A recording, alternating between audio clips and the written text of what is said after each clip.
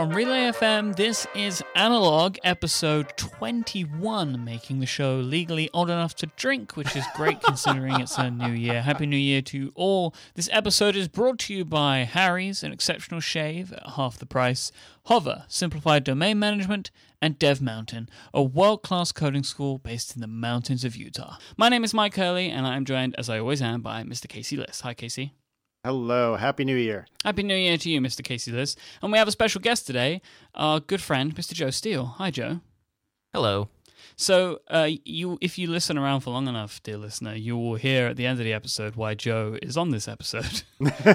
As we randomly called him in to discuss why Casey said Star Wars was terrible. So you could. Would you stop? That is patently untrue. Well, people can make up their own minds when they get to the end. Please email Mike. Email Mike. Actually, email Joe. We'll make the guests take all the angry emails. People will definitely be emailing you, Casey, after they hear the end of this week's show. Mr. Casey Liss, how was your New Year's Eve? It was good. It was mellow in a good way. We had a couple and their nearly 2-year-old son come over because we figured they were about the only people that would understand our potential refusal to stay up until midnight, although we did end up staying up till midnight and then immediately running to bed thereafter. And it was very nice. It was good to see them. We hadn't seen them in a while, and it, like I said, very mellow, and it was good. How was yours, Mike? It was nice. It was a relaxed one. I'm not really a big fan of New Year's Eve, so me and my lady, we ate good food and watched interesting movies. There was basically my girlfriend is Romanian, and we watched a Romanian film. It was interesting. It was called Black Cat, White Cat. It was better than I thought it was going to be, basically. And that's more That's a ringing endorsement. Yeah, seriously. Well, was there a black cat and a white cat, or was it one cat that turned into a black cat and a white cat? There were two cats. There was a black cat and a white cat. So I'll put it in the show notes for this week's episode. You'll find the IMDb page, which probably has a trailer. Once you watch the trailer, you'll kind of get why I thought it was going to be weird, and it was kind of weird, but weird in a good way. And I ended up quite enjoying it. How was your New Year's, Joe? It was fine. I didn't do anything. Dan and I are in the middle of editing our end of the year thing, and so that has required a lot of labor compared to usual. And then I just mostly sat here until all of a sudden I heard fireworks go off, and then I was like, oh, I should probably, say Happy New Year to somebody. So that's exciting. And then Casey said finally when I said Happy New Year. So that was really respectable. Thank you for that moment. It was about time. It was about time because the West Coast is so far behind basically everyone. And I mean, if East Coaster can be smug about how advanced they are compared to anyone else, that's pretty bad. Because I have friends in Australia who I'm convinced they're in February already. So this was my moment to be like an Australian and be smug about the fact that they're living in the future. However, you do know that the only New Year's Eve that makes any sense is mine. Like, you're aware of that, right? I'm not going because of Ultimate Time. It's not Ultimate Time. The world runs on East Coast time. Nope. Well, it actually doesn't. It runs on GMT, which is my time. Like, that's my time. No, that's not, because don't you have summertime? Yeah, but we only go off by an hour. So it's not your time. It's off by an hour. We're on GMT right now.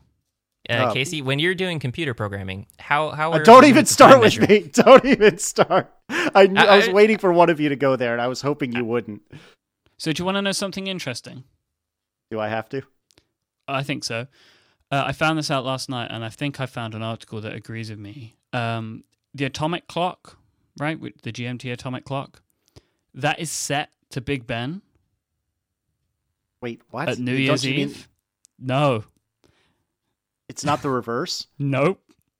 What? Yep. That doesn't make any sense. You guys should not be in charge of time anymore. In 2008, that's not a good plan. In 2008, an extra second was added onto official clocks. So, no, actually, no, that wasn't right. But what I just said, I heard on the TV show last night called Jules Holland Hootenanny. And basically the guy who keeps the time of Big Ben basically said this information. So I'm going to take that as fact, and you guys are going to have to deal with it. Hold on. Can you say the name of that show again? Thank you, Joe. That's exactly what I wanted It's a really authoritative show. The Jules Holland Hootenanny. I know how that sounds, but you just need to deal with it. Joe, I don't think you and I need to do anything. I think Mike has already eviscerated his own argument. That's a really good footnote, I think, for your to cite your reference there. Oh, goodness. All right. Do we have a little bit of follow-up that Joe's going to have to sit through, and then we can talk about some interesting stuff? This is a very short piece of follow-up. Friend of the show, Timer Koala Singh. What am I saying? The koala sent in some good follow-up about last week's episode and asking us to refer to episode 183 of Back to Work, in which Merlin and Dan talk about who has the canon, which is quite interesting. And basically what this idea means, once he explained it to me, I remembered the episode. So, where we were talking about starting fights on the internet. Who has the cannon? So who has like the power to destroy? And like in Merlin's case, with as many followers as he has, or in Casey's case, as many followers as he has, having those fights on the internet, you have the collective power of anybody that can see what you're saying to be on your side if you want to. Like that is a force, and maybe you should be mindful of that. And he wasn't saying that we weren't, but it's just an interesting thing to think about. Yeah, it is a very good point. And I mean, a lot of the stuff that we were talking about last episode happened to be, or at least a lot of stuff I was talking about happened to be about private conversations via email, where I think this particular point is a little less relevant. However, there's certainly been plenty of times that I've gotten into semi-public spats with people, which I'm not proud of. I think I sounded proud when I said that. I'm not. And like I said, my goal for this year is not to do that anymore. But yeah, it's something to consider, and it's something to be cognizant of, and hopefully I'll do better with that this year. What did we give the person's name last week who emailed? Charlie, is that right? We'll go with Charlie. I was expecting to hear from Charlie, so as was I. Charlie clearly did stop listening, as they promised, because I was expecting to hear from Charlie, but did not. Joe, did you listen to last week's episode? I did. Do you have any feedback for us? You can be Charlie if you want to. Yes, I'm Charlie, and yeah, no, I listened live. I understand where you guys come from when you say what you're saying, and yes, I also felt sort of the uncomfortableness of like, oh, I hope this person doesn't get really upset about it. But yeah, it's really tough because on the one hand, this show is about sharing sort of the behind the scenes of what you both do and how you interact with people, and you try to do that as honestly as possible. So I don't know how you can do that, but also ignore that. While that would be better for, I guess, customer relations, not to dwell on the things that are not good in life. It wouldn't really represent the show that you're trying to portray. I don't think you had glossed over it. Warts and all. Mm-hmm. That's one way of looking at it. Are you familiar with that phrase? I don't know if that's a phrase that has traveled outside of the UK. Yes, it has. Okay. Oh, has it? I mean, I was going to say I don't recall having heard it, but I'm pretty sure I can figure out what it's intending to mean. Well, it was Oliver Cromwell, I believe, was having a painting made of him, and asked to be painted warts and all. So basically, don't cover up my blemishes just because you're painting me. That's kind of cool. Although there's probably a lot more nuance in it than that. But so apparently there's a site called WikiQuote, and WikiQuote is where I will be drawing the quote from for the show notes. All right. So what are we talking about tonight? Well, a couple of things. I want to talk about guilt, and I want to talk about criticism. I want to talk about fast text, basically. Oh, great. Yep. Because you decided you wanted to get all touchy-feely on ATP, so I decided I wasn't going to let that go by. Especially because, I'm gonna let the listeners and Casey into a feeling that I have, where I feel slightly betrayed by Casey. So Casey told me that he was going to be taking down fast text, and then we were gonna. He said, "Oh, maybe it would be interesting for us to talk about." And he was like, "I don't know how we could turn it into a discussion, right?" So me and him were talking for a bit, and I was like, "Well, it's kind of like guilt, right?" And he was like, "Yeah, okay." So we were talking about it, and he was like, "Yeah, no, I get that." And I was like saying to him, "Oh, well, this is ways that we could try and flesh this out as more of a topic." Lo and behold, I listened to ATP, and Casey talks about the guilt aspect of removing fast text, and then I wonder where he got that great idea from. And now this is me trying to make Casey feel guilty, just in the whole real ambiance of this week's episode. But didn't we talk? Did we not talk Nope. about me pulling fast text? No, because you pulled it, and then you went and spoke on your other podcast about it. Uh-huh. And then we get to talk about it many weeks later, because now I want to make you feel guilty. Well, it's already starting to succeed, so I hope you're happy. I was like, when I listened to it, I was like, okay, so that was our topic idea. And you know that considering that no one will honor the agreement, I have to take these fights where I can get them. Fair enough. So does that mean we're going to talk about nuanced technical topics on this episode then? Yeah, we're going to talk about window management, which is why I have Joe here. God. Oh, goodness. All right. Well, before we get to fast text, why don't you kind of set up the topic, and maybe we can start with one of us, and then rope Joe in, and he can be guilted into talking about guilt. That sounds like a great idea. But before we do that, let's thank Harry's. The holidays are over, and now's the time to start fresh and start making smarter decisions. Many of us will be thinking about what we're going to start doing differently. We spoke about New Year's resolutions last week. Maybe you want to start going to the gym. Maybe you're going to start eating healthier. Maybe you're going to learn Objective-C. Well, why not start giving more love to your handsome face? It's time to make the smart switch to Harry's. Harry's high-quality German-engineered blades are crafted for sharpness and precision. Half the price of big-name drugstore brands, overpaying for drugstore razor blades is a bad habit that you should leave behind with 2014 in the dust. Harrys.com was started by two guys passionate about creating a better shaving experience, and this is something they achieve. I love the way that razors look. I love how the products feel good on my skin. This is from the shaving creams and gels, like the way that they kind of work together, like it all works together in harmony. The great feeling blades and these fantastic like smelling products that feel really smooth. It just is all a great combination, and it's why I love using Harry's. Harry's bought a blade factory in Germany that has been crafting some of the world's highest quality blades for almost a century. By cutting out the middleman, this is how they can offer an amazing shave at a fraction of the price of drugstore brands. Their starter set is just $15. This includes a razor, 3 blades, and your choice of Harry's shave cream or foaming shave gel. I like the foaming gel myself because I'm a bit of a sucker for the way that like you spray out a gel and then you rub your hands on it and it turns into a foam. It just makes me smile every time. I don't know why. I just really like it. Shipping is free with Harry's, so you don't have to worry about the price jumping up when you get to the checkout. You just $15, that's going to get you this kit sent right to your door.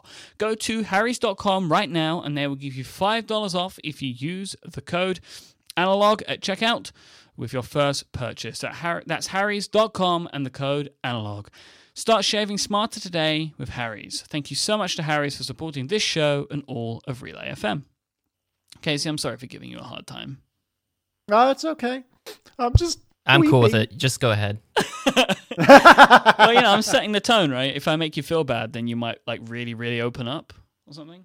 Oh, yeah. Okay. So you're going to beat me up and then I'm going to tell you all my secrets. I see how it is. Yeah. So, I mean, you've spoken about it and I've kind of set it up. Like, an interesting thing about guilt is the way that you have felt in shutting down fast text. Now, if I talk about something for me, but professionally I feel guilty about, audio quality and editing.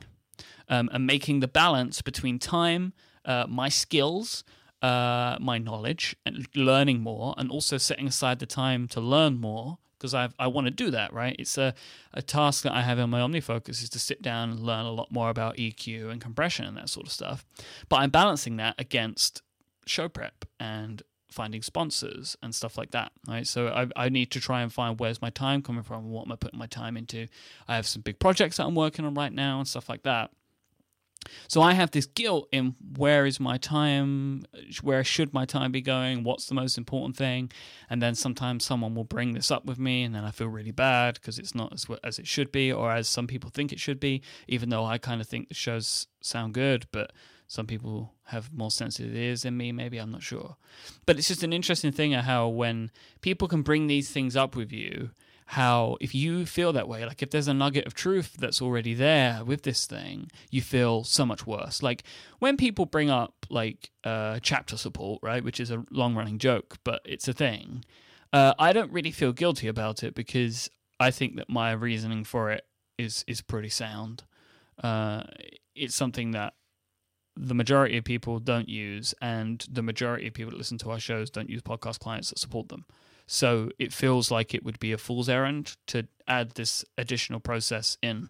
Because, for example, Logic doesn't have chapter support, so I'd have to use another app, I'd have to use another point of failure. Anyway, so I don't really feel bad about that one. But I do feel bad about the audio quality because I feel like it's something that I should put more time into. And I'm trying to put more time into, and I'm trying to learn this stuff. But I feel the guilt when people mention it. Joe, do you have anything like this that you're willing to share? We brought you on this show under false pretenses, and now basically you're being forced to talk about all of your innermost feelings of everyone. Well, I can agree to some of that. On the one hand, the podcast that I do with Dan, we that which is Defocused, which both of you have been guest on. There have been only 2 occasions where I've edited it myself, and I felt terrible listening to even the little bumps on a desk or something like that, or little clicks in the environment that I was sitting there scrubbing and removing and trying to get rid of, and I wasn't sure I was doing as good enough of a job as listeners would have expected if Dan was doing it. So I felt self-conscious about that and a little guilty about it. But I also feel guilty when I've only done 2 of them and then Dan's done the rest. So I don't want to make him feel like he's the only one that does any real work on the show, and I just sort of show up, which is what it feels like sometimes. And I'm very honest with him, please let me know if you need help. But it's not the kind of thing where you can share audio editing back and forth. So it is strange to sort of navigate that guilt, to feel like, well, am I helping as much as I should be helping? Am I doing what I should be doing? I bought a different microphone, tried to change what I was doing for the recording and the environment and stuff like that, just to try to clean up the audio. But that's guilt for the listeners, trying to improve the quality that they're getting on their end, and also trying to make it easier for Dan. So Casey, for anybody that hasn't heard, or if you wanted to add any more color, what made you want to pull Fastex out of the store? A very brief background to why this guilt existed, and then what made you pull the trigger on that decision. Sure. So just to make sure we are all starting from the same spot, Fastex was a very simple app that I wrote. I think it was when iOS 4 came out, because that allowed you to programmatically queue up a text message via an app. And so it arrived in the store in 2010, I believe, and it was there until the end of 2014. And when iOS 7 happened and the visual redesign happened, I knew that I probably should go ahead and update Fastex to reflect the new design. And I just never got around to doing it. And I could tell you, I just had other priorities. I didn't have time. It's not my fault. I can't do anything about it. I have work, and we were trying to have a baby, and then we were having a baby, and blah, blah, blah. But the reality of the situation is I just didn't make the time to do it. And then when iOS 8 came out, then that got to be almost absurd that here it is, an app that's last been updated for iOS 6, and we're all the way up to iOS 8. And then finally, Marco announces Overcast, and that's especially when the jokes started about, who's going to release first? Overcast, this brand new app that's started from nothing, that is undeniably considerably more complex than Fastext, or the Fastext update for iOS 7. And as it turns out, not only did iOS 8 beat me, but Marco and Overcast beat me.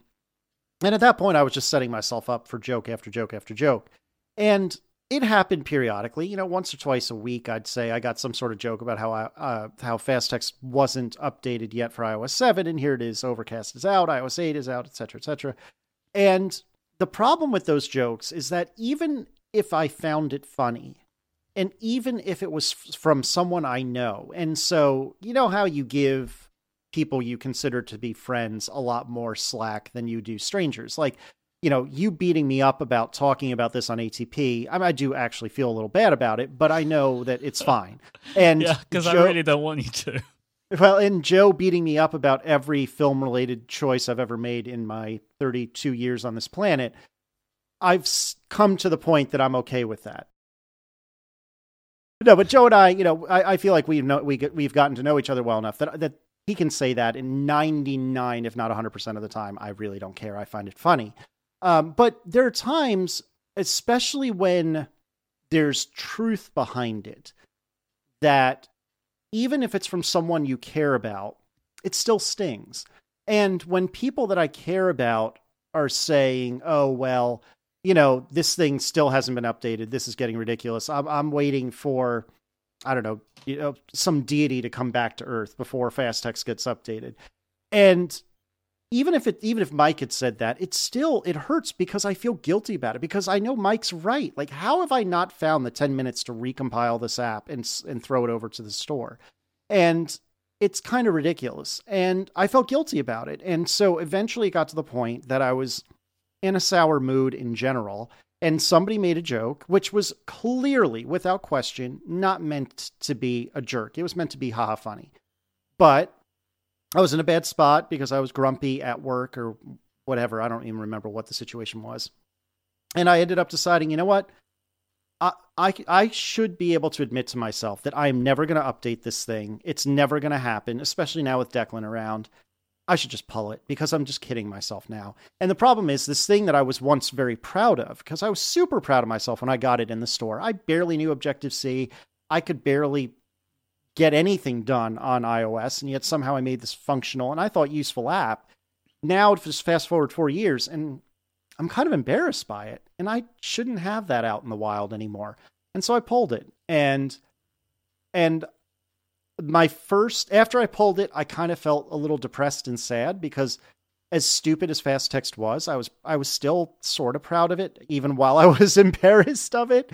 But now, about a month on, I think it was the right call. I really think it was the right call, because it's a burden that's lifted off of me, and it's jokes that I don't have to hear anymore. But are they gone though? Are they not just jokes told in a different way? Are people not saying anything to you anymore? Not as much. The one thing I have heard semi-frequently is, workflow has replaced Fast Text. Right. And the comedy of that joke is, ask me what I did like a day or two ago. You set up workflow so you can remove Fast Text. It's so true. Because I was going to ask you, like, are you still using it? But obviously not. Yeah, well, I am, but where it used to occupy a spot on my first home screen, now what I found was 99% of the time I use Fast Text, it was to tell Aaron, hey, I'm on my way home. And so now I've set up a workflow that says, where am I presently? How long will it take to get to home? Oh, see, so much more like, I mean, not trying to be a jerk, but that's so much more than you would have ever done or been able to do, maybe. Absolutely. That is absolutely true. No offense taken. And so even for me, it's been shoved into my second of 3 or 4 home screens. You may have ended up stop using it anyway, even if you wouldn't have updated it. Exactly. Have you set that as like, is that in workflow, or have you set that up as just a home screen icon? No. That's what I'm saying. There's a home screen icon, which of course is a green little text message bubble. So it vaguely resembles. It's like Trojan Fast Text. Right. Exactly. But it doesn't have the legs. No, it does not have legs. That is absolutely true. I know. John Syracuse will be very upset. He will be very upset. But yeah, but now sitting on my home screen, instead it was the phone and then Fast Text. Now it's phone and then a workflow that I call ETA to Aaron. And so I tap that on my home screen. It figures out how long is it going to take me to get back home to Aaron, and queues up a text message that says, I'm leaving now. I will be home in blank minutes. Wouldn't it be sweet if it could somehow pull in to Find My Friends?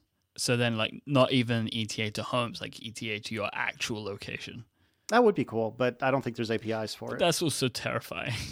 That is a little bit weird. There was something. Go ahead. I was just going to say that we should really unwrap what APIs are available for this sort of thing, just so we get into ATP territory to pay those jerks back, right? Yeah, I'm all about the APIs.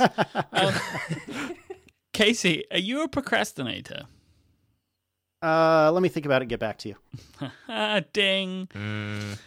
Joe, you're not satisfied with that answer? Well, no. It's just I saw that one coming a mile away. But in terms of like not making you feel bad, which is sort of the theme of the show, you only got a hesitant for that. Fair enough. Are you a procrastinator, Joe? Oh, I'm a huge procrastinator. You kidding? Yeah, there's so many projects and things that I want to do. I was reflecting on all of the, like things I had said to myself and like the reviewing the previous year, what I'm going to look forward to doing the next year. And I'm like, I kind of didn't do all those. So it's some self-guilt. But procrastination's huge. And I understand how it factors into revisiting your software and trying to address that stuff yourself. And a confession. I didn't want to interrupt you when you were talking, but I have made the fast text jokes, and I feel very bad about it because I thought I thought it was just joking at the time, and then later on to hear that it was actually like damaging your psyche was not what I was going for. I do deeply respect and like you, and I don't want to hassle you and hurt your feelings over this. I think it was a tremendous accomplishment of an application. I have never made anything like that in my life, even though it's on my list of things to do that I'm procrastinating on. So you've done a far better job at many things in your life than a lot of other people have. So I think you should be proud of that. That's very kind of you to say. And the thing of it is, I really meant what I was saying earlier, that it wasn't really any one joke that got to me. It was just the sum total of all of those little scratches that eventually I was like, I've had enough. And so I'm saying that hopefully to alleviate and remove that guilt from you. I'm probably not succeeding, but I really do mean it. It was just that over time, it just got to be such a burden that I needed it off my back. But to go back just a half step, Mike, would you say that you are a procrastinator?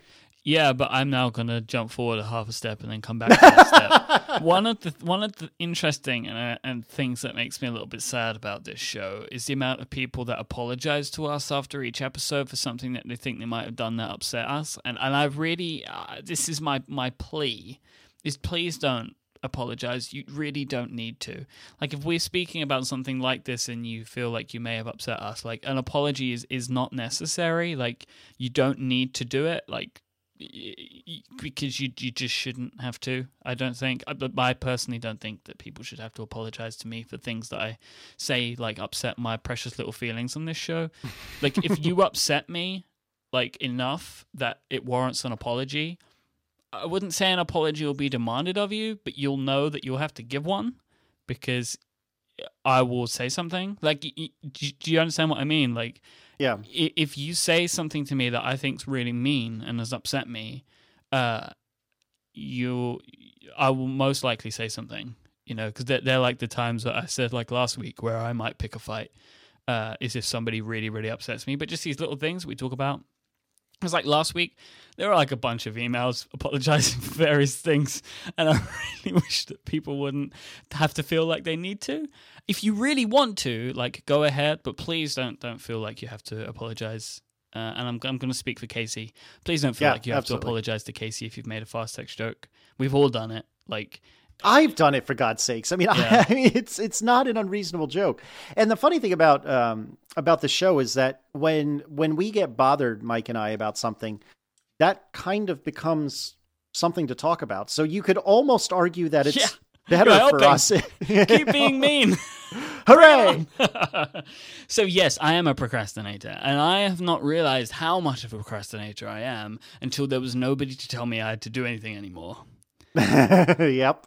I can imagine. It's getting bad, man. I'm having to be a lot more strict with myself because now that there isn't like a boss, I I just sometimes mean to, like, for example, like I'll be like, right, I'm going to leave the house at 10 a.m. tomorrow, and I'll leave the house at like 12. And like, what am I doing? Like, I'm doing things, like I'm responding to email and stuff, but I'm just not moving forward, you know? So there are things that I'm doing to try and combat it. Like I mentioned, like this co-working space that I sign up for, where I pay money now, so I have to go to this place. And whenever I go to this place, I do more work than I do anywhere else because I'm devoid of distractions, which people find weird, but I find it more distracting to be at home than to be out of home.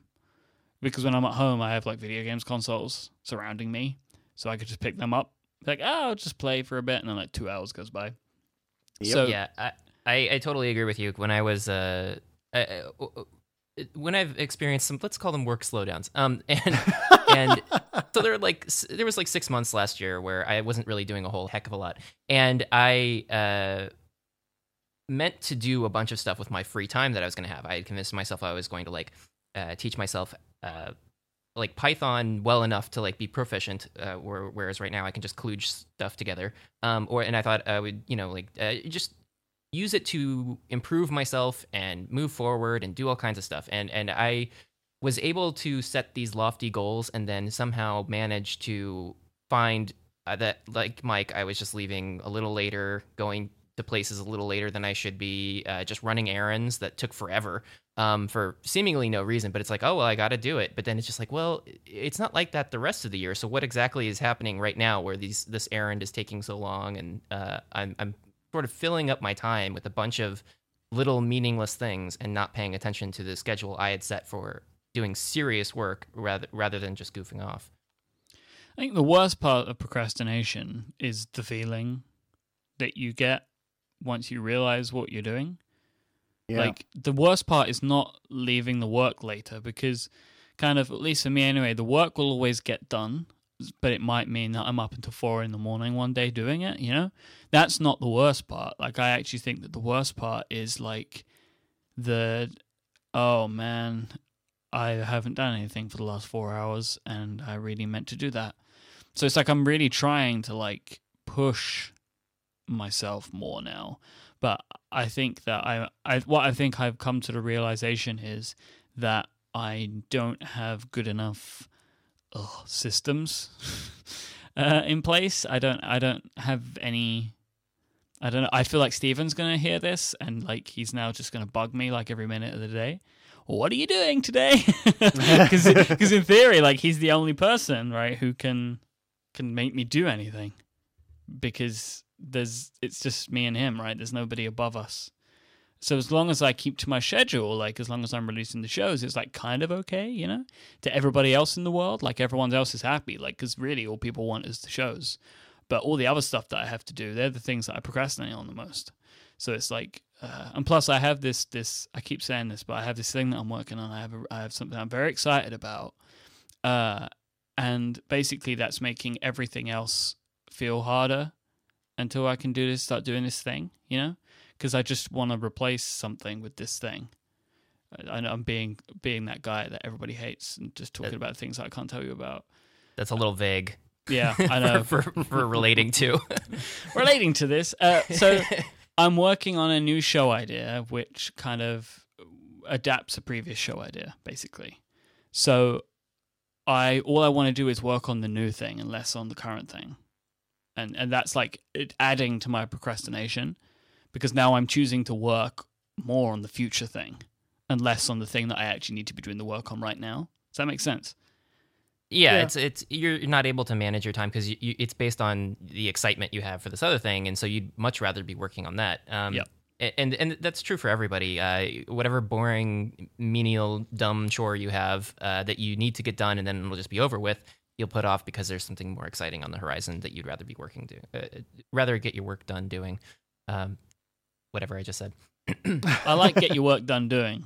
Yes. I feel like that could go on a t-shirt or something. I should sell a book. Get your work done doing. It'll be the nemesis to getting things done. Casey, I have a question for you. Yes, sir. Do you think you would have updated Fast Text or moved faster on it if you were making good money with it? So the cop-out answer to this question is I was making money on it. Good money is because I know that you make a lot of money because you've been open with that, haven't you? Mm-hmm. Yeah, and I wrote a post about exactly how much money I made over the 4 years that Fast was in the store. And the TLDR version of that, or I'm sorry, John Siracusa, the too long didn't read version of that is... Because the problem with TLDR is like when you say it like that, is you are TLDRing TLDR. Yep. Anyway. So, LOL. So the problem, or the problem that I had with Fast was it really didn't make any money until it happened to be mentioned a couple times on ATP. And because of that, I got humongous bumps, which is wonderful. I'm not complaining at all. But really, Fast was barely in the black in the grand scheme of things. And I think I made a few $100. I forget exactly how the numbers boiled down off the top of my head, but it was a few $100 over 4 years, which is not insignificant, but not good money by most measures. To more directly answer your question, would I have moved on it if it made good money? I think so. I certainly prioritize the work that I do, which, to be fair, is very minimal. But the work that I do for both analog and ATP, outside of just the talking part, I certainly prioritize that pretty high in my weekly chores, if I could call it a chore. And that's because I do make pretty good money off this stuff, and I'm very lucky for that. And so I think I would have prioritized it more. But I don't know that I would have necessarily... I mean, it would have had to have made serious money for me to shimmy around or reshuffle my priorities in order to get Fast Text high enough that I actually fixed my problems that I was having. Is that because that it would have to make that much money in order for it to be a job? And right now it's not a job. It's not to belittle it, but to say, wouldn't you think of it as more of a hobby? Yes. When you were doing it. Then it didn't feel like you had to do it. It just needed to be fun in order for you to want to do it. And when it wasn't fun, then you didn't do your hobby anymore. Would that be a fair assessment? Which is why, if it had made money, then even if it wasn't fun, then it would still be worth doing because it would be the job in a way. Yeah, I think you're absolutely right. And I think the other half of this is that I should be marginally more specific. And here we go, channeling ATP. About what was going on with Fast Text, which is to say, not only did I want to do the visual refresh, which, to be honest, I was pretty much using raw UI kit, and if you don't know what that means, don't worry about it. But suffice to say, there wasn't very much programming to be done to update the visual aspects of the app. However, there's one screen in the app where you create a message that you're going to save that had a nifty little animation in it. And there were some visual quirks with that screen. And rather than using the old and busted technology that it was using, Springs and Struts, which is a layout mechanism that was modern at the time I wrote Fast Text, but has since been replaced by this thing called auto layout. And auto layout melts my freaking brain. I cannot understand it. And I think it's a combination, Joe, of exactly what you said, that it just stopped being fun. And so I didn't really want to do it. And also that I felt like it was this insurmountable mountain that I had to climb. And you combine me being at the base of the mountain, looking up and going, holy crap, with the fact that this thing that used to be fun and is designed to be fun and isn't really fun anymore. Like that, between the two, that was enough for me to just continually procrastinate and put it off. And eventually I needed to just admit to myself that, you know what, it's just never going to happen.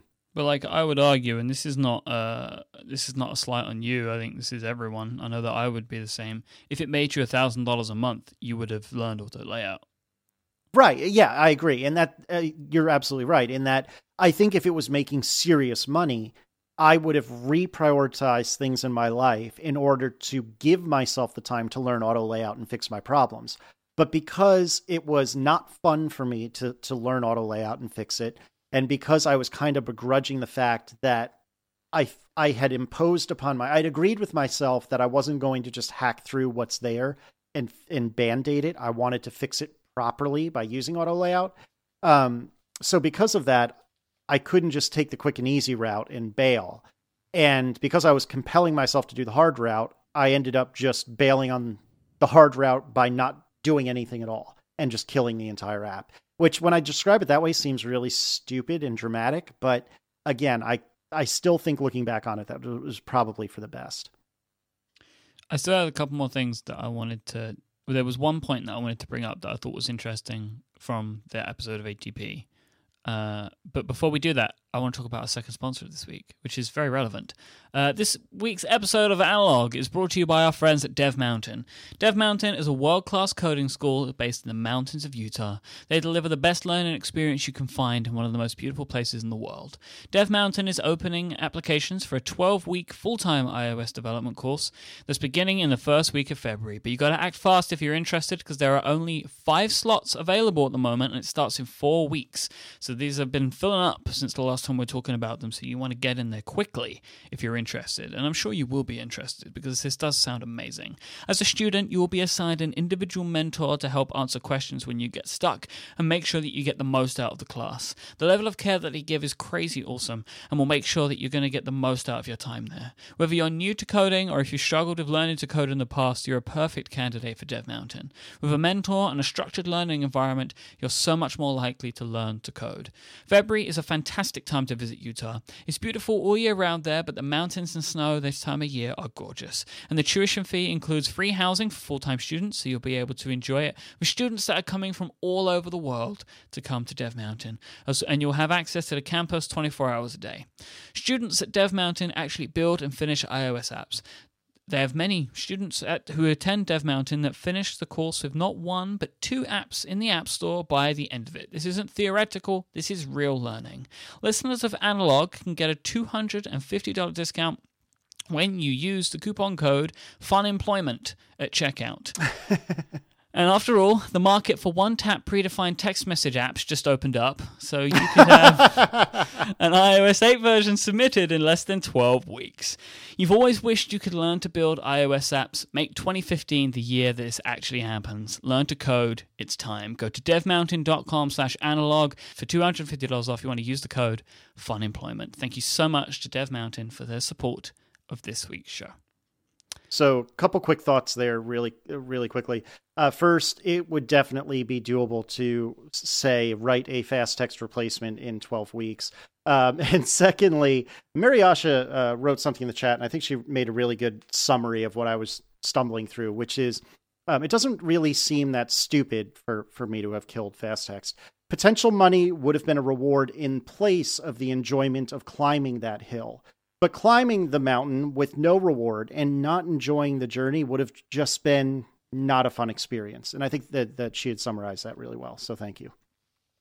So something that John said, a query that he had for you on that episode of ATP was just like, why don't you just make it free? So then you don't have to feel bad when people ask for an update because it's free. And you didn't really challenge him on this, but the way that I saw it is that actually doesn't solve the problem you were having. Making it free doesn't solve the issue because the app is still there unupdated. Right. That's exactly right. And the problem I was having when it really boils down to it was that I was kind of embarrassed by the app because it was so clearly old and so clearly in desperate need of new paint and, a little bit of polish. And you're right that by making it free, I've solved none of the above. And so I felt like it was better to just pull it entirely and not announce to the world that here's this app that Casey wrote and God, look at how busted it is. I'd rather it just cease to exist entirely. Yeah, because the problem was it being around, not being the fact that people were paying for it. Probably, I don't know. There was added guilt because I knew people were giving their hard-earned money to me for that app. And I mean, the app was $1. And I think by most measures, $1 is not a lot of money, but it's still somebody's money. It's somebody's money that they gave to me in order to have an app that I think they can reasonably expect was at least updated for iOS 7, if not iOS 8. And so there was guilt there for sure. There are screenshots. Yeah, I don't know. Unless you had iOS 7 screenshots. That would have been so funny. Yeah, that would have been rough. But no, there were screenshots announcing how old it was. But that was part of the problem, was there were screenshots announcing how old it was. I don't know. So, Joe, have you ever like killed a project or perhaps had a project killed out from under you? And how has that been hard to come to terms with? Usually all of the project euthanization occurs off screen. I don't. I usually will commit to working on something and then get it to a certain point and then be like, this is never going to work and it's not any fun and I hate doing it, and then it goes unreleased. And so that's slightly different than killing things that are out there in the world. And no one would really care that much about any of the things that I have killed out in the world, like my old like WordPress site that I put up there to like share Flickr photos. Like, who cares? Like that doesn't matter. I felt more guilt about it being up and not maintained properly, which is how I felt. And I had a Tumblr blog, and I was just sort of like irritated with it, and so my guilt there was to make inspired by your project to just write my own blog thing and do that. And that I didn't kill, but it was, in a way, it resulted in the death of the Tumblr site. Because when like you're saying, like you get to a certain point and you're just like, oh, well, burn it down. I don't want to be reminded of this thing. Something that Mike does quite often is sort of cut ties with creations of the past and move on forwards. Wouldn't you say, Mike?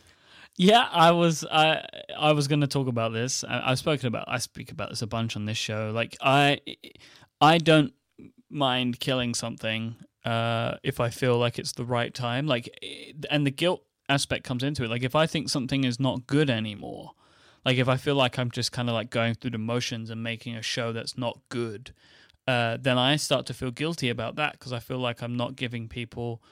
I can't think of a better term. I'm not giving people their money's worth. Like they're not getting what they're here for. Like I'm not respecting people's time anymore.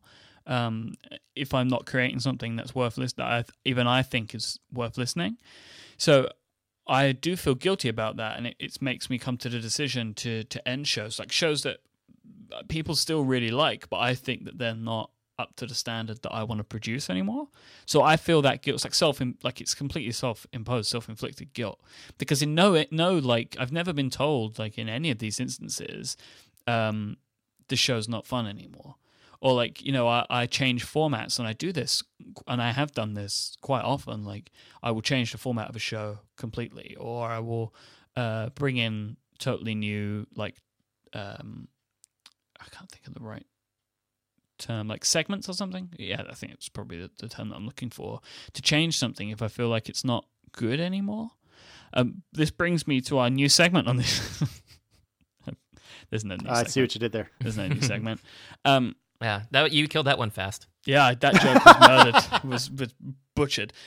Casey, how do you feel now? Do you feel better? Do you actually feel any different about fast text? Like, are you happy?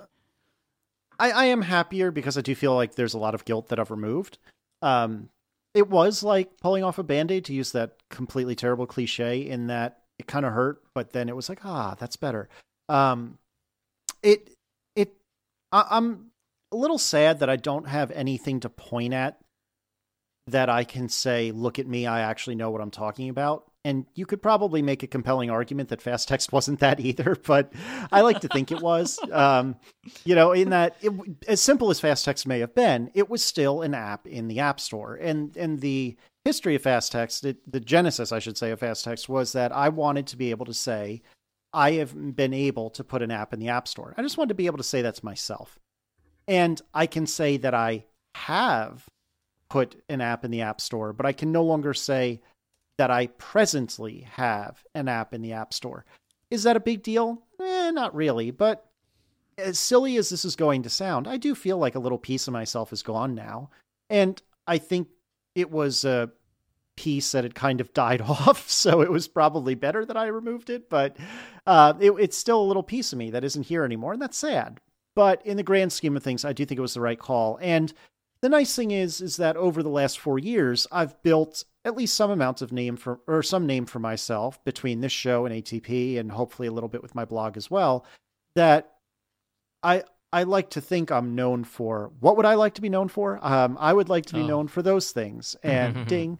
I would like to be known for those things, and hopefully, and I'm very proud of all three of those things. I'm very proud of the show, and I'm very proud of ATP, and I'm very proud of my blog. And so I think that they have kind of not replaced what fast text meant to me, but they're helping fill that void. All right, so one of the other sort of threads that goes hand in hand with this is criticism. And I think that this is a topic that we've touched on a bunch of different times. But I think that it might even be worth revisiting some of that idea now, because obviously one of the reasons that you felt guilt was because you were receiving criticism. And it may have been a joke, or people may have been giving constructive criticism to you, but it was criticism that you were still receiving. People were being critical about fast text, that it wasn't updated or whatever. And so I wonder, from both of you guys, and Joe, I'm going to ask you first, actually. Do you prefer to receive criticism from friends or strangers? Friends. Why? I have, fortunately, I have this prior history with them, so I can kind of interpret their criticism. Because, sometimes people will say things and be too nice about the criticism that they're giving you, be too polite. So you can kind of factor in that sort of bias, or you can if they're making the sort of snarky remark, which I don't know why anybody would make a snarky remark to me, but you can factor that in as well. Whereas with strangers, sometimes I receive feedback on things, and it's sort of like, well, I don't know what to do with this. Like, I'm not sure if you're joking or if you're serious, or like I can't measure the criticism that I'm receiving. So for that reason, I don't enjoy it as much, and I usually find that to be more negative than feedback from friends, just because I have such a difficult time interpreting what they're trying to get at. I don't know how either of you two feel about that divide. Casey? It's hard. For whatever reason, in many phases of my life, I feel like intent matters a lot to me. If, say, Erin said something that I didn't like, but if I think about why she said it and I realize, oh, well, you know what? Declan was up all night crying, and she was nice enough not to wake me up to help deal with that. So, you know what? She's a little on edge, and that's probably why she said that thing. And that is completely made up, but just hypothetically. So because intent means a lot to me, I think I value feedback from, or criticism from, friends much more, because kind of like what Joe was saying, I think they understand what my intent is and what my motivations are. And so if they have that background knowledge and they still find that something I've done has left them wanting, then I should probably step back and think about what they're saying. That being said, because I take it very seriously when a friend says it, it also is much harder. And so in a way, I almost prefer to get it from strangers, because it's easier to kind of just shove off and not pay attention to. And if you'll permit me a very quick aside, I had lunch yesterday with a friend of mine, Andrew, and I don't remember how he got on this, but he said to me something along the lines of, God, you get a lot of crap on Twitter, man. And I was like, what? So yeah, I was looking at your mentions for whatever reason the other day, and I think he was trying to find something or whatever. And he was like, God, you get a lot of crap on Twitter. And I mean, I get some. I don't think I get that much. And I think it's because as I've gotten to be a little bit more famous, and I hate saying that word because I'm not famous. I'm not even marginally famous, but I can't think of a better word to use. I've gotten better at kind of letting the random drive-by criticisms roll off my back. And so in that sense, I kind of like those a little more because they bother me less usually. But yeah, I certainly value what I get from close friends a lot more. And the other nice thing is with close friends, it's a lot easier to tell. Like I know when Joe is giving me crap about not liking a movie because he happens to like it, or he happens to think my reasons for disliking it are stupid. And I don't really think that much about it because I don't think that Joe has thought that much about it. However, no, I mean that in a good way.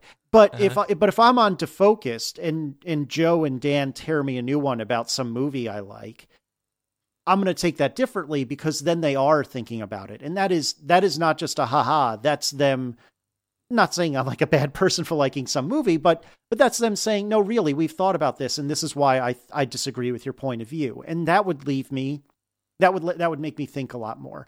And that having that understanding of Joe and Joe having that understanding of me makes it really nice because I think anyway, I can tell when both of you guys are just messing with me and when both of you guys are really saying, dude, that's not right. For the record, I just real quick, I don't actually care whether or not you like a movie. I just do it to ruffle your feathers. I really think that it is a personal thing where everyone is entitled to their opinion. It is just for comedy that I might suggest that I'm fired. That is incorrect or fired or wrong. So I just want to clarify that. And you're right. And I can tell when you're just ruffling my feathers. And a lot of times I allow my feathers to get ruffled for the comedic effect, you know? So anyway, I'm sorry, Mike. Well, how do you feel about this question? Listening to you two talk about this, I think I feel a little bit differently than what I thought I felt. Like, I believed to myself that, like, feedback from strangers can be better because they're not going to sugarcoat it for me, right? Because I feel like that's the thing. Like, people don't want to upset my feelings, so they'll be nice to me and will be like, oh no, it was pretty good, you know, you did a good job. Where like people that don't care about that stuff so much because we're not friends, so it's like it's not as much of a thing as to whether they will upset me or even knowing what would upset me. Could just be like, no, that kind of sucked. But now like listening to you guys, like I do feel like if I get like a critical criticism, like critical negatively, from a friend, it hurts more. Yep. Because then they're also choosing not to sugarcoat it as well. So it's like, It must be bad. Like if all you can do is tell me X is bad. And like a lot of the decisions that I've made with change, you know, like I talk about like changing shows and all that sort of stuff. I was talking about it a minute ago. One of the main things that make me do that is when I find out that a friend has stopped listening to something that I do. It's like they used to listen, but now they don't listen. Mm-hmm. And that is like a key thing for me to realize that I need to maybe look at changing something. Because that's kind of like that's for me like the harshest criticism that I could receive. It's not even verbal. That's a really interesting point. Mm-hmm. I really dig that. And that kind of reminds me, there was a YouTube video, I think it was YouTube, that went around a couple of years ago, probably several years ago now, of a CS professor, I believe it was CS, Randy Pausch, and he was diagnosed with some sort of terminal cancer, and he had months to live and knew it. And he did what he called his last lecture. And it was, in many ways, just a lecture about life and how to approach life. And it was also, in some ways, like a summation of his life advice for his two very young children. And it's something like an hour and a half long. I cannot stress enough how wonderful it is. And I should probably rewatch it because I haven't watched it in a while. But he talks about, much more eloquently than I will summarize, he talks about how basically you want to be in a position where people tell you that something's not good enough, because then you know that they still care. And if they're not saying to you, dude, that sucked, that's not a place you want to be. And I think that's a really interesting point. And that what you said, Mike, reminded me of that. I also wonder, though, does this have to do with also the form you receive the criticism in? As both of you are like internet famous or gained visibility with a bigger audience, one might say, would you do you feel differently? Like if somebody says something on Twitter, like for feedback, and then all of a sudden all these other people are joining in because it's another famous person and it's just two famous people talking and everyone can see it. Does that drive you crazy? Like, is that criticism helpful, or is it better if that other like internet famous person doesn't use Twitter the way everybody else uses Twitter and just sends you a private message, so that it doesn't get turned into a thing on Twitter? I would much prefer my friends give me their criticism in private than if they were to say like, "Hey Mike, last episode sucked." Like I don't want that, like, because that doesn't usually happen in life. That your criticism is said in front of like rooms full of people, and I do actually want to talk about an instance where that has happened to me. In a minute, like that's one because we're talking about online, and I actually want to talk about a bit like offline as well, kind of criticism stuff. But yeah, I think I would prefer it if people. I always prefer to, and I think we spoke about this a bit last week. Like it's to kind of touches quite heavily in last week's episode.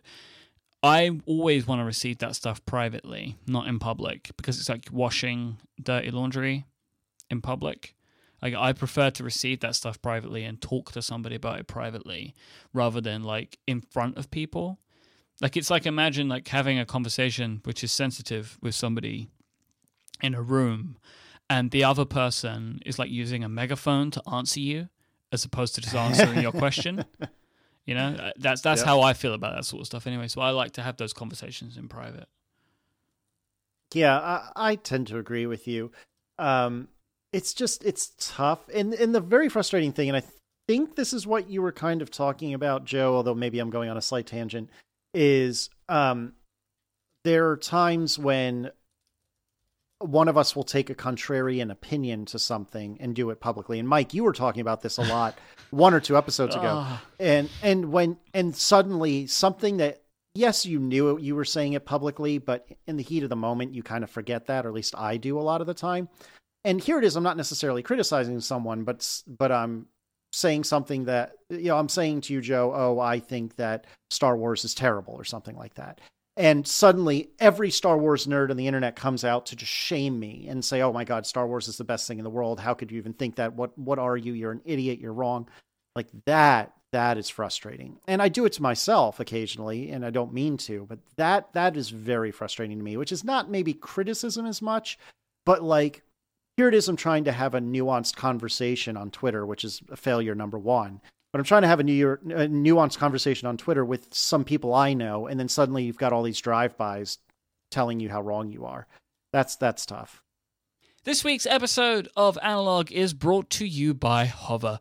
Hover is the best way to buy and manage domain names. It's the only place I think of domain names and Hover as like synonymous in my brain. They're like linked together because when I want a domain name, I like have muscle memory to type HO into my web browser and it just brings up Hover because I press the enter key because it's just there. It's ready for me. Because when it comes to buying a domain name, it's the easiest experience. It's the best experience. It's the place that I like all my domains to be. When you're thinking about a project, you've got this new site you're launching or a new venture that you want to launch into the world, naming it can be so difficult. So when you actually decide on a name, you want to find out if the domain's available and then buy it really quickly without a bunch of hassle. You don't want 1,000 screens, a ton of add-ons at stupid prices. You just want to get in, you want to buy your .com, .co, .me. Maybe you want to buy something crazy like .plumbing, if that's the kind of thing that you're interested in. Hover have all of these TLDs. They're all available to you. They're at great prices. Their .com domains start at $12.99. This also includes Whois Privacy for free. So you need to think about that. When you're looking around and be like, oh, this place is doing like a 99 cents sale. Find out how much the Whois Privacy is going to cost you because you want that. And Hover, they throw it in for free. So you should just go to Hover because you don't have to worry about all this craziness. You don't need to look at all this and all that. You just go to Hover and you're going to get the experience you want. They have great customer support. No hold, no wait, no transfer telephone support policy. Is something they're famous for. They have their valet service where they will take all of the hassle out of switching from your current provider. They just do it for you.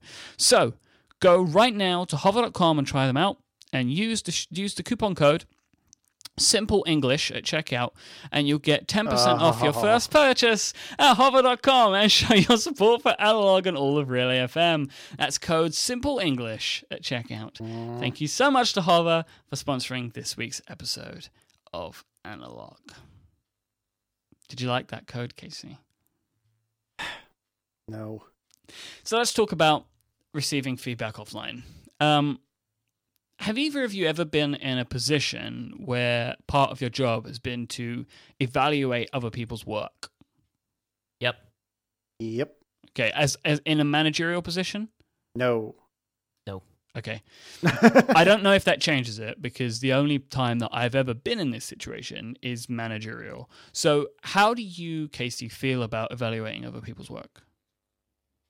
I'm okay with it. I prefer to do it with my name attached to it, though. Several years ago, and 1 or 2 jobs ago, I got evaluated by a friend of mine, actually, and the evaluation was extraordinarily negative, and I think unfairly so.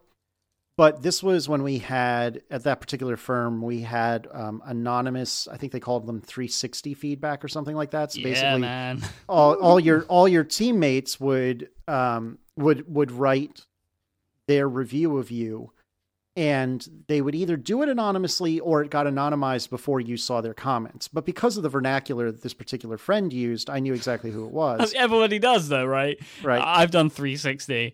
One, you pick people that I think are going to be, or because we had to pick to nominate people. You're going to pick people that are going to give you good feedback, or you just, once you see it, if you ever see it, you know who it is anyway. Yeah, exactly. And so one thing I will say is when I evaluate other people, I prefer to do it with my name attached to it, because if I'm going to say something critical, which I don't always, but sometimes I do, and if they have a problem with it, I want them to be able to come to me and talk about it, which will be hugely uncomfortable for both of us if that's what ends up happening. But I still think that's the reasonable and mature way of handling it. I don't know, Joe, what do you think about this? I've worked with a system where you're turning in feedback that is identifiable, but only to HR, and then they in turn mask where this feedback came from, and they pull from many different sources. So they can also see if there's some sort of like anomalous feedback. I think that system might be fairer in the end. Now, I don't feel like it is necessarily always practical for someone to identify themselves and say what it is right to your face. Like while we were just talking about wanting to receive criticism from the people you work with directly and how difficult that might be, sometimes that person that you might be giving that criticism to is your boss.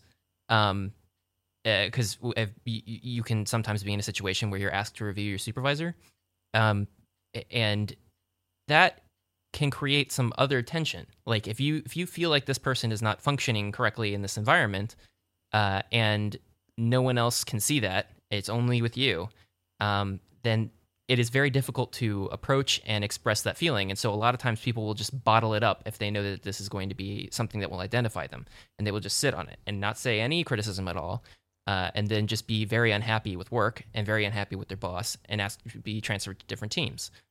So I think that it makes more sense to have this stuff be identifiable but filtered through HR than to have it just be either one-on-one completely ID'd or completely anonymous, just like a suggestion box. I don't think that works.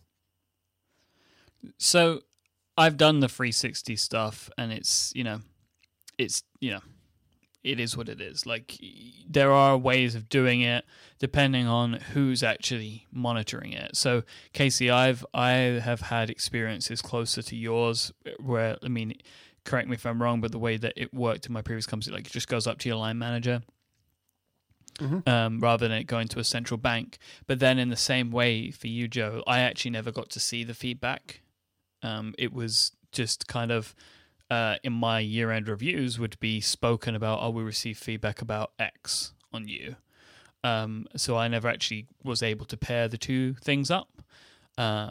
So that, they kind of were able to do it in a smarter way, but it didn't go into like HR or anything. It just went to like directly to my line manager.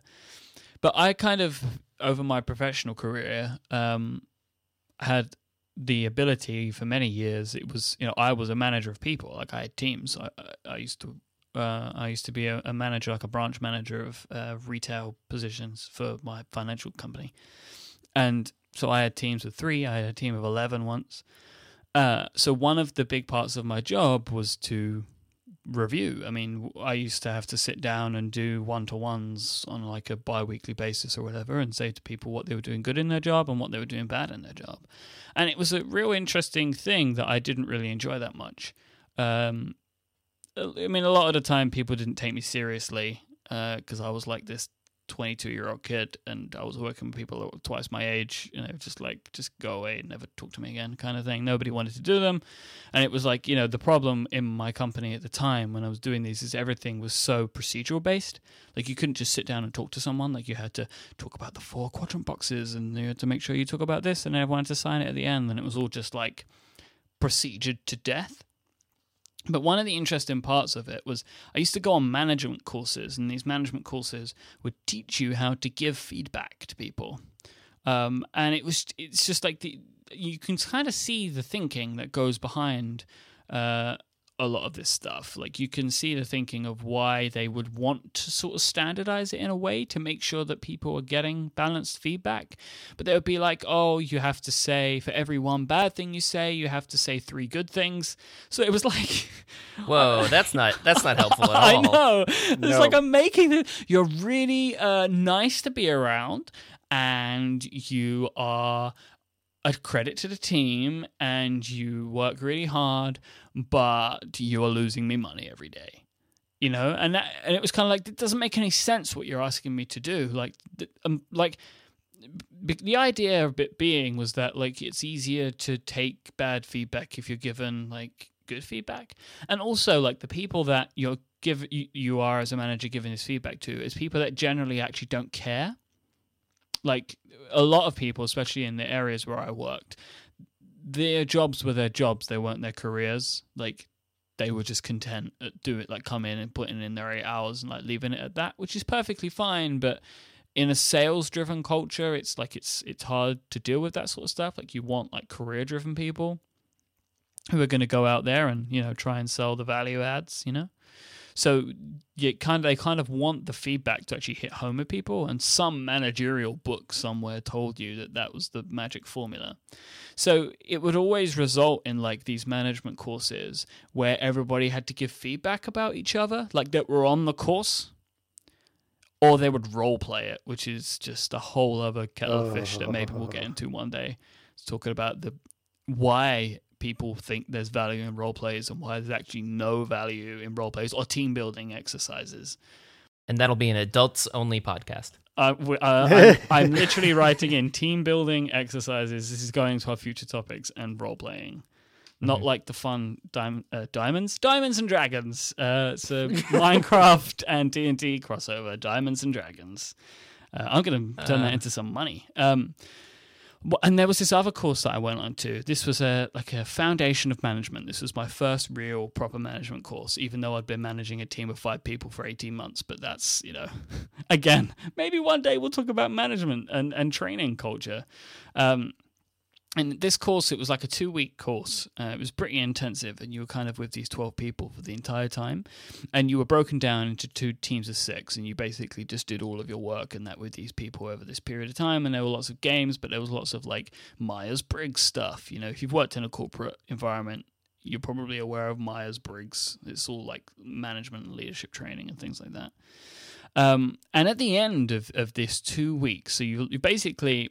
everybody's away from home as well. So it's like it was a week and then a week back at home and then a week back again. So for 2 weeks of your life in a very short period of time, you have spent all of your time with these people.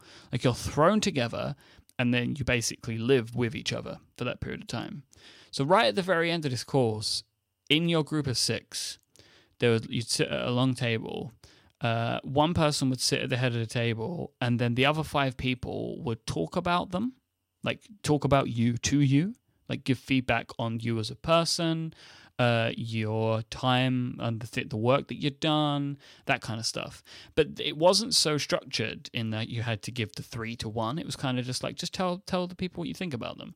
And like, basically, and this is apparently known in this training course, every single person cries. every single person cries. Because it's this insane, like really like intense feedback from people. You're like, you're an amazing person and you're going to do so well at your job and it's that kind of thing. That sounds like psychological torture. Yeah, but it's not. It wasn't valuable in any way. It was just completely invaluable because there was no structure to it. But and then therein like lies this problem that I have with feedback in a corporate environment. Too much structure kills it, and no structure means it's worthless. But like where does the structure fall? And it's like this really interesting feeling that I had whilst working in these environments is there seemed to be no way of doing it. So I kind of just did it the way that I felt was right. Like if someone did a good job, I tell them they did a good job. If somebody done a dumb thing, I tell them they done a dumb thing. And I don't know if it was useful. Like everybody that worked for me seemed to like me. I wasn't very good at my job, but people liked me. But like also it respected me, because I wouldn't just be nice to everyone all the time, But it's like it was just this idea of like I actually believe that in a corporate culture, it doesn't work. Like you can't standardize this stuff one way or another because everyone's kind of different, and it takes knowing the person to actually try and understand how to give feedback that makes sense to them. It's a very long rant I've just given with no real end to it, so I apologize for that. Maybe you can give me feedback on how I should like wrap up my feedback discussions. Let me ask Joe. So my understanding of your professional career, perhaps up until recently, if not continued into today, is that for a long time you were working at a film studio, and I apologize if that's already going off the wrong direction, but you're working at a company, but you weren't necessarily guaranteed to come back after each project. Is that correct, or did I already get that wrong? It gets complicated, so I'm just going to kind of gloss over it because also there are certain aspects of it that I would say I'm not at liberty to discuss on a podcast. But the system is basically project hire based, and it's for the length of the picture. And then they would find the next project at the same facility for you to go on to, and it would be a different set of people you'd be dealing with in your day-to-day life. And sometimes you'd have people from one project move over onto another project, and so you'd get to know people after some time. That system means that it is not up to them in terms of like tracking your performance reviews or anything because the project is too short to do that. So there is another person at the company, a crewing manager that essentially manages the crew that's in the facility available to do work. And they handle doing your performance reviews and stuff like that. And that would impact your the performance reviews would be tied to things like your title at the company, compensation, stuff like that, on a semi-annual basis, basically, rather than it being tied to the project that you were currently working on, because then that wouldn't really make a lot of sense, because you wouldn't have like a feedback mechanism to do that so quickly in the matter of like 4 months for a project like that. That doesn't there's no goal that you're reaching to grow, but by the end of that project, there's no like next year I'll improve this thing like that wouldn't make any sense. So that's why it's handled external to the production. But not everything is like that, and so it's a really sort of strangely unique position. But it is also a very corporate company, so they handled it professionally when they did reviews and things of that nature. So I thought it worked okay. And that's why I say that I prefer that system that allows this identifiable feedback through this one manager that's dealing with your situation, that you have a rapport with them, even though they're not the person that is supervising your day-to-day work. And that sometimes you might be giving feedback on that person that's supervising your day-to-day work, but only for that 4-month window, which is just, like I said, strange, and not something that most people can relate to. So it's not entirely helpful. Well, it's not that different than consulting. The difference, perhaps, is that at the end of a project, unless I act like a complete jerk, I'm pretty much guaranteed to still have a job at the end of that project. But my manager that handles my performance reviews and goal setting and things like that is not the person that I work with on a day-to-day basis, much like you described. And so that is kind of similar. I don't know. Work reviews, they're just uncomfortable no matter what you do. And I've come to the conclusion that I tend to operate on the principle that I'm generally a pretty open book, and I'm generally going to tell people how I feel. And I don't mean that in the, like, I walk up to Mike and say, hey, you're an idiot way. But if somebody's going to ask me, hey, what should I have done differently there? Or did you think I handled that okay? Or tell me your, review for this other employee. I'm going to call it like I see it. And sometimes I don't think that goes that well, but more often than not, I think it's appreciated that I'm telling people what I think rather than being so scared that I'm going to hurt their feelings. And I try not to sugarcoat it necessarily, but I guess sugarcoat it in that I try not to be, I try not to like destroy anyone. God, I can't think of the way I can't phrase this right, but I try to be kind and yet constructive. And yeah, I mean, you don't want to be giving people bags of sugar, but you don't want to be a bulldozer either. Like, yeah, that's there exactly is a line, right. But it's hard to. I mean, you will always fall one way or another on that scale, but it's to try and not go too far in either camp. But having someone around you that will tell you how it is, even when you don't want to hear it, is a very valuable thing. And I hope that I serve as that person for at least a few of my coworkers. Yeah, and while we've been discussing things like performance, did either of you have to deal with situations where you were reviewing the work of another person rather than the performance of another person? Yeah, but not in a long time. We do code review, or we had done code reviews at one of my first jobs. And that was something that I dreaded when I first started there, being the recipient of a code review, or I guess the presenter. You know what I mean? The person whose code is under review. I hated it at first because I knew that it was going to get torn apart. That was kind of the purpose of the meeting. But over time, I came to love it and now miss it because I learned so much. And even being a participant in somebody else's code review and hearing what the other people reviewing that person's code said was fascinating. And I learned so much from it. And I wish I did it in my job today. I think one of the only places where I would review work was like when I then moved over to marketing. You kind of go to an agency presentation where they would show you the creative work that they've done, and then at the end of the presentation, they're like, "So, what do you think?" It's like, this is like everybody who's worked on this work is in the room. So bad idea number one, right? Because I'm paying you an amount of money for this, so I'm going to want it the way that I will want it to a point, right? After you've given me these suggestions, or if I don't like any of it, which happened from time to time, I kind of don't want to tell the art worker and the planner and the creative person that it's bad. I just want to tell the account manager because it's not my job to sugarcoat for those people.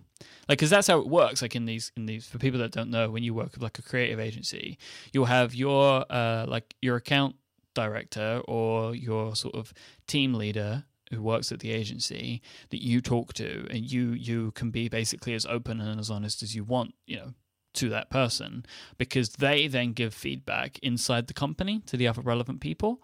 So it's up to you. Like, if you want to be harsh with them, you can do that, knowing that more likely if they're doing their job properly, it's not going to upset the people who work in the studio teams, the creative teams, because it's up to the account manager to relay that information in a way that they will then corral their team to do work, right? Because in theory, I mean, that's how a lot of people do it. I mean, I would always at least try and be nice to the account manager as well, because I think you should.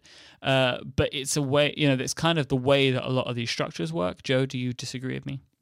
I'll just say that doesn't necessarily mean that the account manager is turning around and sugarcoating it, as much as it just means that that you are not distracted by the recipients overhearing every little word that you're saying. So you're not worried about their feelings, and that it's the account manager's job to worry about that. And in often times, he might not really be concerned because they're not going to meet you. You're not going to meet them. And then so it doesn't matter. It just provides a filter where it's just like you're not dealing with the person one-on-one, having to explain to them, like you're saying in the previous story, nobody's going to cry because the account manager's not going to cry. It's not their artwork. They didn't stay up till 2 a.m. doing it. Like that part of it is removed from that. So the account manager is not going to take it personally. Exactly. Like the other recipient might. All you're doing is insulating things when you have that sort of separation, which is not necessarily bad in and of itself, but it can also insulate the feedback because you might say something that's going to get filtered down through several other people to the person actually executing, and they might not execute exactly what you want when you get it back again. And it would be sometimes more productive to just sit down with that person and be like, no, literally this. And they'll be like, oh, okay, well, that makes so much more sense. They were telling me this other thing. And you're like, no, of course not. So that filtering helps emotions, but it doesn't always help clear up things and actually get things done all the time. Yeah, so there are benefits and disadvantages with that approach, and the disadvantages definitely it's like the telephone game in that it's it's going through and basically it's going, this person said this person said this person said this, and it goes through like that, and you kind of ends up diluting the message. But it's kind of like when you're in these scenarios, like you have to pay for the account manager, so you may as well get them to do the job for you. Because it can be a bit awkward, because then you said all this stuff in the room because you don't want to hurt anyone's feelings, and then you have to have an aside conversation with the account manager and be like, no, this is all wrong, start again. But anyway, I don't really have anything else that I wanted to touch on today. I don't know if you gentlemen do at all. I think that ending of the show was terrible, and you should do a better job next time. Okay, so let me try again. So I'm going to go back to the start. Casey, a couple of weeks ago in ATP, you spoke about fast text. What is fast text? No, we're not happening. Joe, any other thoughts from you? I appreciate you sitting in. We totally sprung this on Joe, and if you continue to hear the after show, you'll hear exactly what we're talking about. But we kind of bait and switch Joe into joining the show tonight. So, Joe, any other thoughts from you? Thank you for coming and allowing us to bait and switch you. But any other thoughts on criticism and any criticisms you'd like to levy at the two of us? Okay, my main criticism is I thought I was coming on here just to make fun of both of you, and so I'm really disappointed that didn't actually work out. But no, I seriously appreciate you both having me on your show.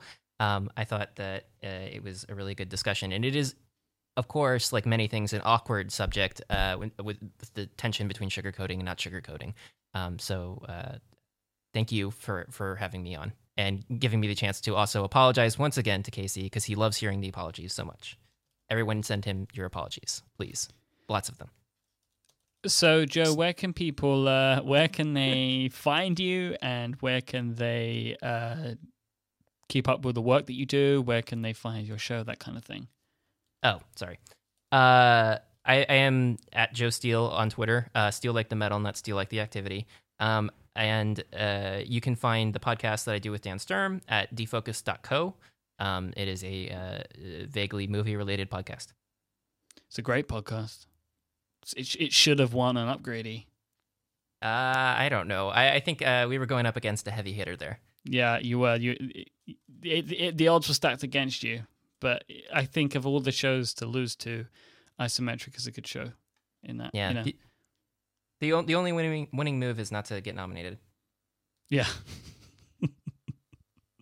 But I thought, well, I mean, yeah, we voted one way and the other, but I still think that you guys are worth it. I love Defocus. It's a great show, and people should listen to it if they haven't. Thank you so much for tuning in to Analog. Thanks to our sponsors this week, our friends at Harry's, Hover, and Dev Mountain. And we'll be back next time. If you want to find us online, there's a couple of ways you can do that. If you want to find Mr. Casey Liss, you can find him on Twitter. He is at CASEYLISS. That's Casey Liss, and he obviously hosts the fantastic Accidental Tech podcast at atp.fm. I am Mike Hurley. I am at iMike on Twitter. IMYKE, and I host many shows at relay.fm. If you want to find the show notes for this week's episode, a good place to go, in fact, the best place to go, maybe, is relay.fm/analog/21, or you can look in your lovely podcast application of choice, and it should, if it's a well-respected podcast application, you will find the show notes based within there. I'm trying to think of what's that term, like all good video stores? Like, what was that? All good all good places where videos are sold. All the good shows. All the good shows. That's that kind of thing. Anyway, but we'll be back next time. Until then, say goodbye, Joe. Goodbye. Say goodbye, Casey. I'll see you later, Mike. I hate you both. Right, so we're now live, and also, for the benefit of you potentially wanting to put this in as an after show, which it probably should be. So Casey sent me a message 5 minutes before we were recording telling me that he couldn't record today because Back to the Future 3 was on. And I said to him to man up and set the DVR. And then also, he said that he thought I'd be a little bit more sympathetic, to which I said to him, maybe if it was 1 or 2. Now, let me go through his review for a moment. I haven't watched Back to the Future 3 as recently as I've watched Back to the Future 1 and 2. I always thought that Back to the Future 2 is my favorite Back to the Future movie. Upon rewatching them both, I realized that Back to the Future, the original, is my favorite. The reason I always liked 2 as a kid was because of the future scene. I just loved it. Everything about it. Oh, I agree. I'm waiting for you to finish your spiel so I can tear you in two. Also, interestingly, this is the year, right? 2015 is the year. Now, hold on. Is that really true, though? Because every year for the last 10 years, they always say, oh, this is where they go to the future. It's this year. No, it is 2015 because it's 1985, isn't it? Yep. And they go back to 1955. And then forward 30 years. To 2015. It is 2015. Okay, I can buy that. So the reason that I feel that Back to the Future 3 is inferior to Back to the Future 1 is okay. Well, that I can get behind. Okay. Well, I have my fatal problem with Back to the Future 3 is Back to the Future 2. Okay. Bear with me here. You're going to have to take me on this journey because I'm not with you so far. Can you tell me what happens at the end of Back to the Future 2? And I haven't seen Back to the Future 2 in forever. The end of Back to the Future 2 spoils Back to the Future 3 by showing the to be continued, and then it shows like a clip montage and shows basically the entire plot of Back to the Future 3. But it's part of the second movie. Like, even on the Blu-ray release that I have, it's there. Huh. I did not know that. I knew they showed something, but I didn't know what. That's interesting. Okay, well, you're still wrong, but at least you're wrong for justifiable reasons. I don't know about that. Oh, you're so wrong. Back to the Future 3 is delightful. And the problem is that everyone thinks that it's not delightful, but it is in fact delightful. Also, why is Joe Steele in our Skype call all of a sudden? Hi, Joe. How are you? He's not there yet. I'm calling him so he can tell you why you're wrong, because he probably does a lot better deal with these things than me, but he's not picking up. So good. Thank goodness, because I'm right, and I don't need him trying to mind screw me and perform Inception and tell me that I'm wrong and convince me that I'm wrong. Back to the Future 3 is a wonderful film. It is campy, it is stupid, and it is delightful for exactly those reasons. It is. There are more. Bye, Joe. There are more significant problems with Back to the Future 3 than the other movies, though, as well. That it's kind of a little bit ridiculous. Plus, as well, like I watched the end of Back to the Future 2 a couple of days ago because it was on TV, and the timeline stuff starts to get so messed up. In 2? At the end of 2, leading into 3. Yeah, it's ridiculous. Like, it's 2. How does the Doc help him go back when the Doc is in the past? And obviously it's a different timeline for the Doc, and how does that, how... I don't understand how that bit works. It starts to get a bit wibbly-wobbly. However, I do believe that Back to the Future is... I probably shouldn't say this, the best trilogy ever made. Oh, I personally am not going to take issue with that. Actually, maybe I will with Batman. So the two of us... Wait. But are you saying Batman's better than Star Wars? Because that's wrong. I prefer Back to the Future to Star Wars. I would probably say I agree with that. I don't have any hatred for Star Wars by any stretch of the imagination, but I don't have any particular love for Star Wars either. Okay, I love Star Wars. I love Back to the Future more but I love Star Wars. I can get behind that. I mean, to be fair, I haven't. Should we get Joe on the chat? We can only do this for a minute because we really have a show to do, and I have a second show to do. But no, Star Wars is a great trilogy, and to be fair, I haven't seen it in a while, and I think you and I should at least put it on the record that Lord of the Rings is not a very good trilogy. Either the first or the second trilogy, not very good. Tell us why we're wrong. Well, I just want to point out that Star Wars way better than any of the Batman movies, and even if you but you hate Christopher Nolan. I thought. Well, not just Christopher Nolan, but even the other Batman trilogy is also not great. But the third movie in Christopher Nolan's Batman trilogy is so incredibly bad that it really takes a lot of the shine away from the preceding two movies. And the second movie is deeply flawed in terms of the second villain that they added is kind of ruins the other arc of it. Like everybody's like, oh, the Joker's so great, but it's like, yeah, but there's a lot of stuff in this movie that doesn't actually work. Like I wouldn't say it doesn't work as much as I would say that it's maybe a little forced. Yeah, okay. We just didn't need Two-Face. It didn't work. My problem with Two-Face is he's a wasted villain. Yeah, they could have done so much more with him. And just have him in the third movie. Yeah, I would agree with that. But yeah, or have him come back and do something in the third movie. I mean, he's not even there. He's set up and dismissed. It's ridiculously stupid and a total waste. I didn't mind Aaron Eckhart as Harvey Dent. I just minded Aaron Eckhart as Two-Face. It just didn't need it. He would have been great in that character if they would have given the character any time. Yeah. I think that's probably fair. But so I tend to like Christopher Nolan quite a lot. And I love the Batman trilogy. Now, I will be the first to admit that if you really turn your brain on as you're watching the Batman trilogy, Joe is right. There's plot holes everywhere. There's unnecessary, I don't know the term I'm looking for, but there's stuff that they do that's unnecessary. Actually, like Two-Face is a great example to both of your points. But I just think it's an unbelievably enjoyable, fun trilogy. I really enjoy Star Wars, but I think I've seen the Star Wars trilogy maybe 2 or 3 times in my life. I mean, I don't get off on it like You're a lot fired. of people do. Wow, that's a big surprise. Why do I know so many people that don't have this affection for Star Wars? Like, Federico's never seen them at all, which I don't understand. I mean, I love them. I love them. I love Star Wars, but I just prefer Back to the Future. Back to the Future is more my kind of movie, I think, than Star Wars. But I love them deeply. See, the problem I have with Back to the Future, though, is the second one. Even as a kid watching the future in the second Back to the Future movie, unbelievably good. Just like you were saying, unbelievably cool.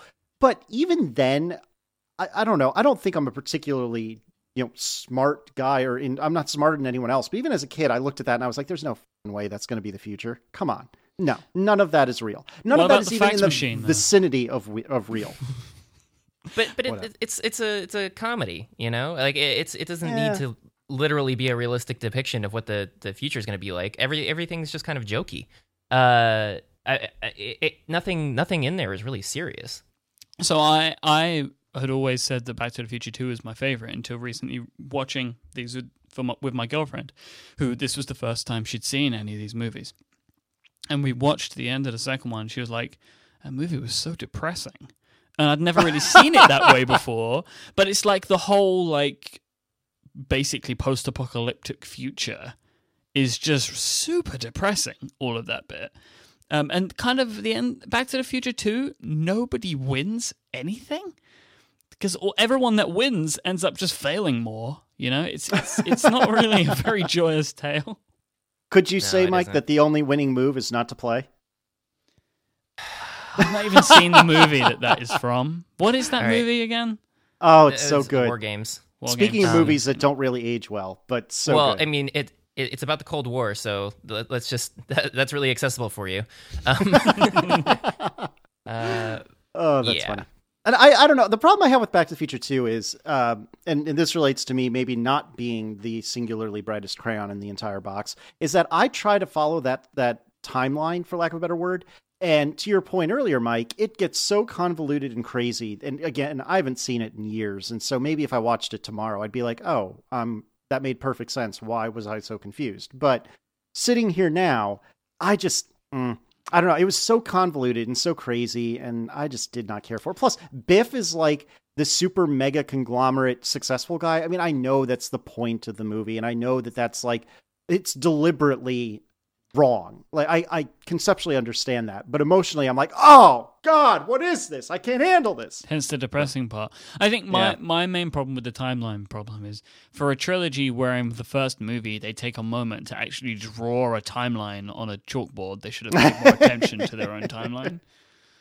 But Fair enough. Yeah, well, I mean, the time travel in it does not hold up. The movie works better on its character and the drama, the comedy, and that goes for all three of them. The time travel components, like you're going to fade out of existence slowly, but not really, but kind of, because something maybe kind of happened, and people are going to still remember that you're there and talking to you. I don't know. It doesn't deal well with paradoxes and stuff like that. So it's not good for that. You really, if you're spending all of your time thinking about that, then you're not enjoying what's going on screen for the character moments. Anyway, I think I've ruined your podcast. So would you like me to get off now? Unless you want to stick around. Yeah, if you want to stick around, whatever. That's fine. But did you see Primer, Joe? Or Mike, for that matter? No, I believe it's pronounced Primer. I can't tell if you're being serious or if you're trolling me right now. It is Primer. Yeah. Seriously? They're American. No, but it's a I can't remember the exact explanation, but apparently it's like some engineering term or something that has to be primer instead of primer. Anyway, there's a good episode of The Incomparable about how bad that movie is. God, why do you have to ruin everything, Joseph? Well, did you see it? Yeah, but again, it was years ago, and I liked it. Okay, and it made conceptual sense to me. You're wrong, but it makes conceptual sense. Like the time travel in there is good. Like it obeys all of its own rules and stuff like that. It's just a terrible movie. Have you seen Looper? Yes. No, I haven't. Now Looper has that's a good excellent one. time travel. That's one of the best time travel movies I've seen. It deals with everything in a really smart way, and it has some interesting I would agree plot with that. points. You should see that, Joe. I think that it could break you out of it. Plus, Joseph Gordon-Levitt has his face changed to look like Bruce Willis, which I still don't fully understand why they needed to do that, but it's great. And they deal with a lot of like future things really well. Like everybody is driving cars from now because they want classic cars, and they bolt like these solar panel roofs on top of them and stuff. It deals with a lot of things really cleverly, and it's like it's in the future, but most of it doesn't look like it's that far in the future because like realistically nothing probably would change. It's a good movie, really good movie. Bruce Willis. Okay. Yeah, I would agree. Jeff Daniels is in it as the bad guy, which is awesome. It's a good movie. Yeah, how can you go wrong with Jeff Daniels and Bruce Willis? I mean, come on. Yeah, you should watch that, and you should have us on with Dan, and we will explain to you how amazing Looper is, and you will try to explain to us how we're wrong, and you will fail. All right, are you sticking around for the show since you're here? I don't want to impose on you guys because I'm sure you guys actually have topics. So well, we're talking about guilt, dealing with criticism. Yeah, actually, dealing with criticism with you around, Joe, that might make sense since all you do is yell at me. This got uncomfortable.